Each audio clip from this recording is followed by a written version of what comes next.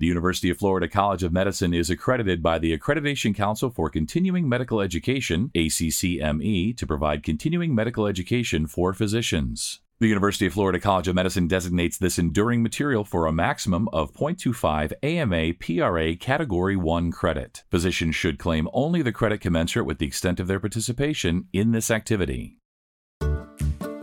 Welcome to UF Health Med Edcast with UF Health Shands Hospital. I'm Melanie Cole, and today we're discussing idiopathic pulmonary fibrosis.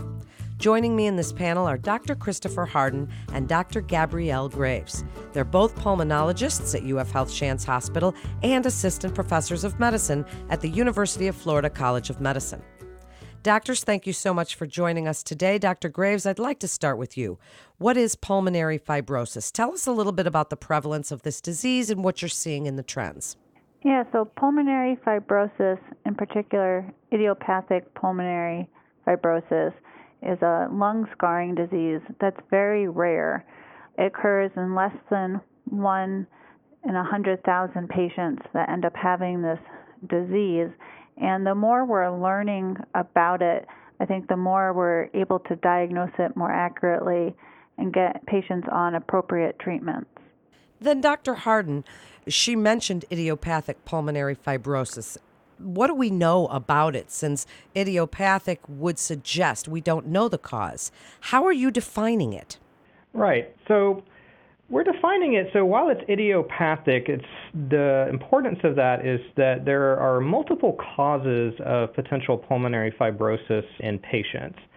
And this specific entity of idiopathic pulmonary fibrosis is one that we do not know the clear mechanism for why it happens. And so as part of the diagnosis is a multifold approach. One of these is that we do a very detailed history, as there are a lot of potential environmental and work exposures that could potentially cause people to have a progressive fibrosing process in their body. Patients who have those type of diseases fall into a very different class than those that we call with idiopathic pulmonary fibrosis. Additionally, in our clinic, we also do a very extensive rheumatological panel to look for potential underlying autoimmune causes of pulmonary fibrosis. Some things that are more common that listeners may be familiar with are things like rheumatoid arthritis or lupus, things that we associate more typically with joint manifestations, skin manifestations, and those entities, but they can actually have a very important role in the lung as well and can be a cause of potential progressive lung disease. Following that, to diagnose idiopathic pulmonary fibrosis, they tend to have a very specific pattern on their CAT scan, and specifically on a certain type of CAT scan called a high-resolution CT scan.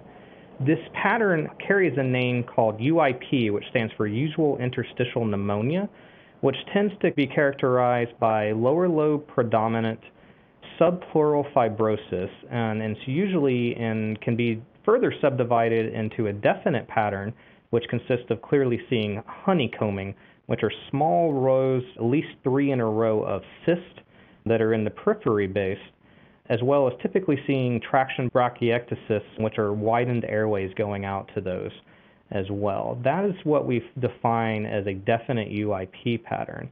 There are more subtleties in what we call a probable UIP pattern, in which we definitely have a lower lobe predominant fibrotic process that's in the basilar and dependent regions. However, it doesn't have that nice clear honeycombing picture, but may just have areas of what we call reticulation, and you may see some traction bronchiectasis. When we see that pattern, that is when we sometimes talk about doing more invasive testing and needing to get things like a biopsy to actually see what the pathology of the lung looks like. Thank you for that very comprehensive answer. And Dr. Graves, if you would expand as he's discussing pattern bronchiectasis, what other complications are you all looking at? What will happen to a person with idiopathic pulmonary fibrosis? And tell us a little bit about your program at UF Health Shands Hospital. Sure. So the things we worry about with idiopathic pulmonary fibrosis is that we know it's a progressive disease, that it carries bad prognosis in terms of mortality associated with it, because as the lung fibrosis and scarring worsens, the lungs' function declines and people can end up requiring oxygen and having real limitations in terms of their functional abilities. The thing we worry about the most in all different types of pulmonary fibrosis and interstitial lung diseases, including idiopathic pulmonary fibrosis, is exacerbations or flare-ups of the lung disease. And the things that we know cause them are viral infections can cause exacerbations of pulmonary fibrosis. Surgeries and procedures are also known to carry a risk of causing exacerbations. And sometimes we don't know why people end up having these exacerbations. But what we do know is that there's a big hit or insult to the lung and that there's a rapid decline in lung function. And it can be very severe to the point where it can cause people to be hospitalized. It can cause people to be on life support and can also cause people to unfortunately die. So that's one of the things we worry about the most. And we try very hard to try to prevent people from having this. So we always look to try to minimize any procedures unless they're really necessary. We try to make sure people are up to date on all their immunizations and also talk about, the social distancing and hand hygiene and wearing masks, especially with COVID pandemic and with flu season now upon us. And then lastly, there have been 2 medications that have come on the market for idiopathic pulmonary fibrosis. And these medications are nintedanib, which is also called Ofev is the name brand, and the other one's pirfenidone, and the name brand for that is Esbriet. And these 2 medications have been FDA approved and have been shown to slow down disease progression based on pulmonary function tests. So we do now have 2 treatments for patients. And then on top of that, there's a number of clinical studies that are going on right now at the University of Florida for patients with idiopathic pulmonary fibrosis to see if there's any other medications that we might be able to offer that might improve outcomes in these patients. Dr. Hardin, expand on treatment options, if you would, and what's the role of managing comorbidities when you're treating idiopathic pulmonary fibrosis?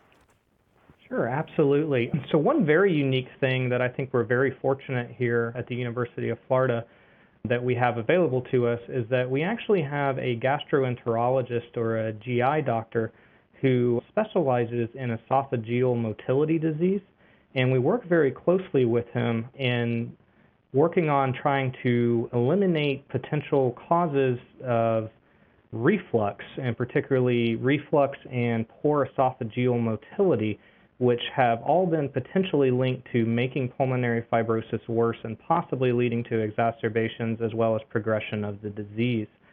This was actually initially started in our transplant program when they started working with some patients that they were actually able to even potentially transplant who were previously deemed by other facilities to not be transplant candidates. With regards to our research studies, we're very excited because, as Gabby mentioned, there's only 2 drugs currently that are FDA approved for treatment of this disease. And while in general both of those medications are tolerated fairly well, in the event that there's poor tolerance of those medicines, we don't have a lot of other options at this time for treating IPF. We're very excited because we offer, in the studies that we offer, right now we can offer treatments that are both add-ons if you're already on those medications, as well as potentially alternative treatments for those who want to try something differently or who may not want to take a pill and prefer something like an IV injection. So we're very excited right now in the pulmonary fibrosis world that we have some new medicines potentially coming online that are in their stage 2 and stage 3 trials, so that hopefully we can provide our patients with a little bit more opportunities and more options moving down the road. Dr. Graves, the program has a focus that's engaging multidisciplinary teams to best treat these patients. What does this look like for your team? Tell us how you're helping patients with those comorbidities, weight loss, smoking cessation, lifestyle, whatever that is, and tell us all the different providers that are involved. So, as Dr. Hardin mentioned, patients who have esophageal issues or dysmotility, we work very closely with our GI colleagues, and especially Dr. Amiris, who's one of his specialties is motility issues, because we do know that chronic small microaspirations over time is thought to contribute to pulmonary fibrosis. So we work very closely with our GI colleagues to try to optimize them from that standpoint. A lot of our patients have autoimmune diseases, and so we work with our rheumatologists very closely as well and co-manage these patients. So we actually have some days where our patients come in and they'll see us, rheumatology and GI, all on the same day back to back, which is very nice, especially if patients that are coming from out of town, that they only have to come in once and they can see all of us. Another thing is we work closely with our lung transplant because unfortunately this disease can progress despite all the treatments that we have right now. And some of them do end up needing lung transplant, and we have a wonderful lung transplant team here. Some will come in. If we have a patient we're concerned about, they're right down the hall, so sometimes we'll just grab one of them and say, we really want you to meet this patient of ours. We would like to get them plugged in with the lung transplant program as soon as possible. And so they'll actually start that visit and introduce themselves in the lung transplant team right away and get them in a clinic very quickly. Another group that we work with a lot is our pulmonary hypertension specialists. A lot of our patients do have pulmonary hypertension either because of the fact that they have lung disease, so they have group 3 pulmonary hypertension, and some of them, because of their other disease processes, have different types of pulmonary hypertension. And so we work with our pulmonary hypertension specialists a lot as well. And then again, as you mentioned, weight loss and diet, our dietitians, we often refer patients to them as well to help optimize their health as much as possible. And then, of course, with the primary care doctors, making sure that they're aware of everything we're doing. If there's anything that we notice that we want to make sure the primary care doctor is aware of, I mean, you name it, we feel like we work with a lot of different teams just making sure our patients are getting the best care they can. Sure, and if you don't mind, I'll jump in and add one more thing there, which is that we also try to do at least every other month. We were working on getting it to every month, but with the COVID times, it has unfortunately bounced to about every other month. We are doing group support meetings for patients who have pulmonary fibrosis of all different kinds. And those provide great resources for the patients as they get to mix and mingle with other patients who have similar diseases, hear their stories, hear what has worked for them. I know at least in one particular case, I had a patient who had made a recommendation regarding a certain type of way that he was using his oxygen, and it made a huge difference in another one of my patients' lives after hearing that, because I had made that recommendation to another patient after I heard his problems. At these meetings, we usually try to have one structured lecture at each of them, whether it be on different medicines, the pharmacists coming to talk about different medicines that they may be used or may not be used in their various disease processes. We've had our friends from gastroenterology come and speak about the role that reflux and, as Gabby mentioned, these chronic microaspirations play. And then I've also had our colleagues from lung transplant, as well as nutritionists and physical therapists, all come and talk about different ways that they can potentially help. And that's really helped as a whole kind of get the word out to the entire group about different things that we may be able to do. And I think as a whole that our patients have in general really enjoyed these meetings that we try to do. Also, one other thing that I forgot to mention before too is that we have, just to make sure that we're getting the diagnosis correct, we have a multidisciplinary meeting where we'll review everything with our pathologists and with our radiologists, and we'll go through patients to make sure that we have a cohesive diagnosis. And so that's another thing that we offer here at UF for our patients. Well, it certainly is a multimodal and multidisciplinary approach to pulmonary fibrosis. So, Dr. Graves, first last word to you. What would you like referring physicians to know about the program at UF Health Shands Hospital, and when you feel it's important that they refer? So I always feel like the earlier we can see the patients, the better, mainly so that way we can make a diagnosis and start them on treatments to try to preserve lung function and quality of life for as long as possible. And we're always happy to see patients, so never feel bad or guilty about sending patients to us. We're more than happy to weigh in and give a second opinion. And then we also are happy to see patients who, we have snowbirds here in Florida, so co-managing is something that we're very familiar with and happy to do. So we're more than happy to see people and help patients as much as we can. And Dr. Hardin, last word here. Tell us about any promising new therapies. Looking forward to the next 10 years in the field, since sometimes this does have such a poor prognosis. Tell us what you see that's exciting, hopeful, something that's going to happen in the future or that you're looking to happen. Right. So as I said, I think everybody in the pulmonary fibrosis world right now is pretty excited about some potential treatments that are coming down the line at this time. IPF in particular is an unfortunately progressive disease that up until this point we still give a approximate 50% mortality rate at 3 to 5 years, which is pretty significant and obviously can be life-altering news when delivered to a patient. And we currently have those 2 oral medications right now that are being prescribed and that are FDA approved.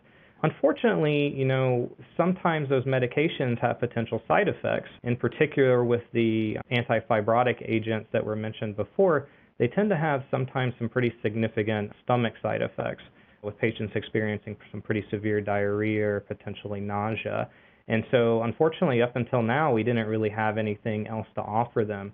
And while I don't want to mention any of the particular studies by name to try to bias anybody into one over the other, I will say that what we're really excited to offer right now is that we have multiple studies ongoing in IPF patients that are national-wide studies, all in phase 3 trials, which means that they're ready. This is the final stage before potentially coming out to treatment. And what's really exciting about them is that each of the trials that we have offered can range from being another potential pill that they can take to an IV injection that they get every 3 weeks to even actually a new inhaler therapy that we're excited to potentially offer in hopefully the coming months that may be coming to our program. So definitely now and in the very near future, we are hopeful to be able to offer our patients potential other treatment options if they're not happy with the current antifibrotics that are on the market. Thank you, doctors, so much for joining us today and sharing your expertise for other providers. And that concludes today's episode of UF Health Med Edcast with UF Health Shands Hospital. To learn more about this and other healthcare topics at UF Health Shands Hospital, please visit ufhealth.org/medmatters to get connected with one of our providers. Please also remember to subscribe, rate, and review this podcast and all the other UF Health Shands Hospital podcasts. I'm Melanie Cole.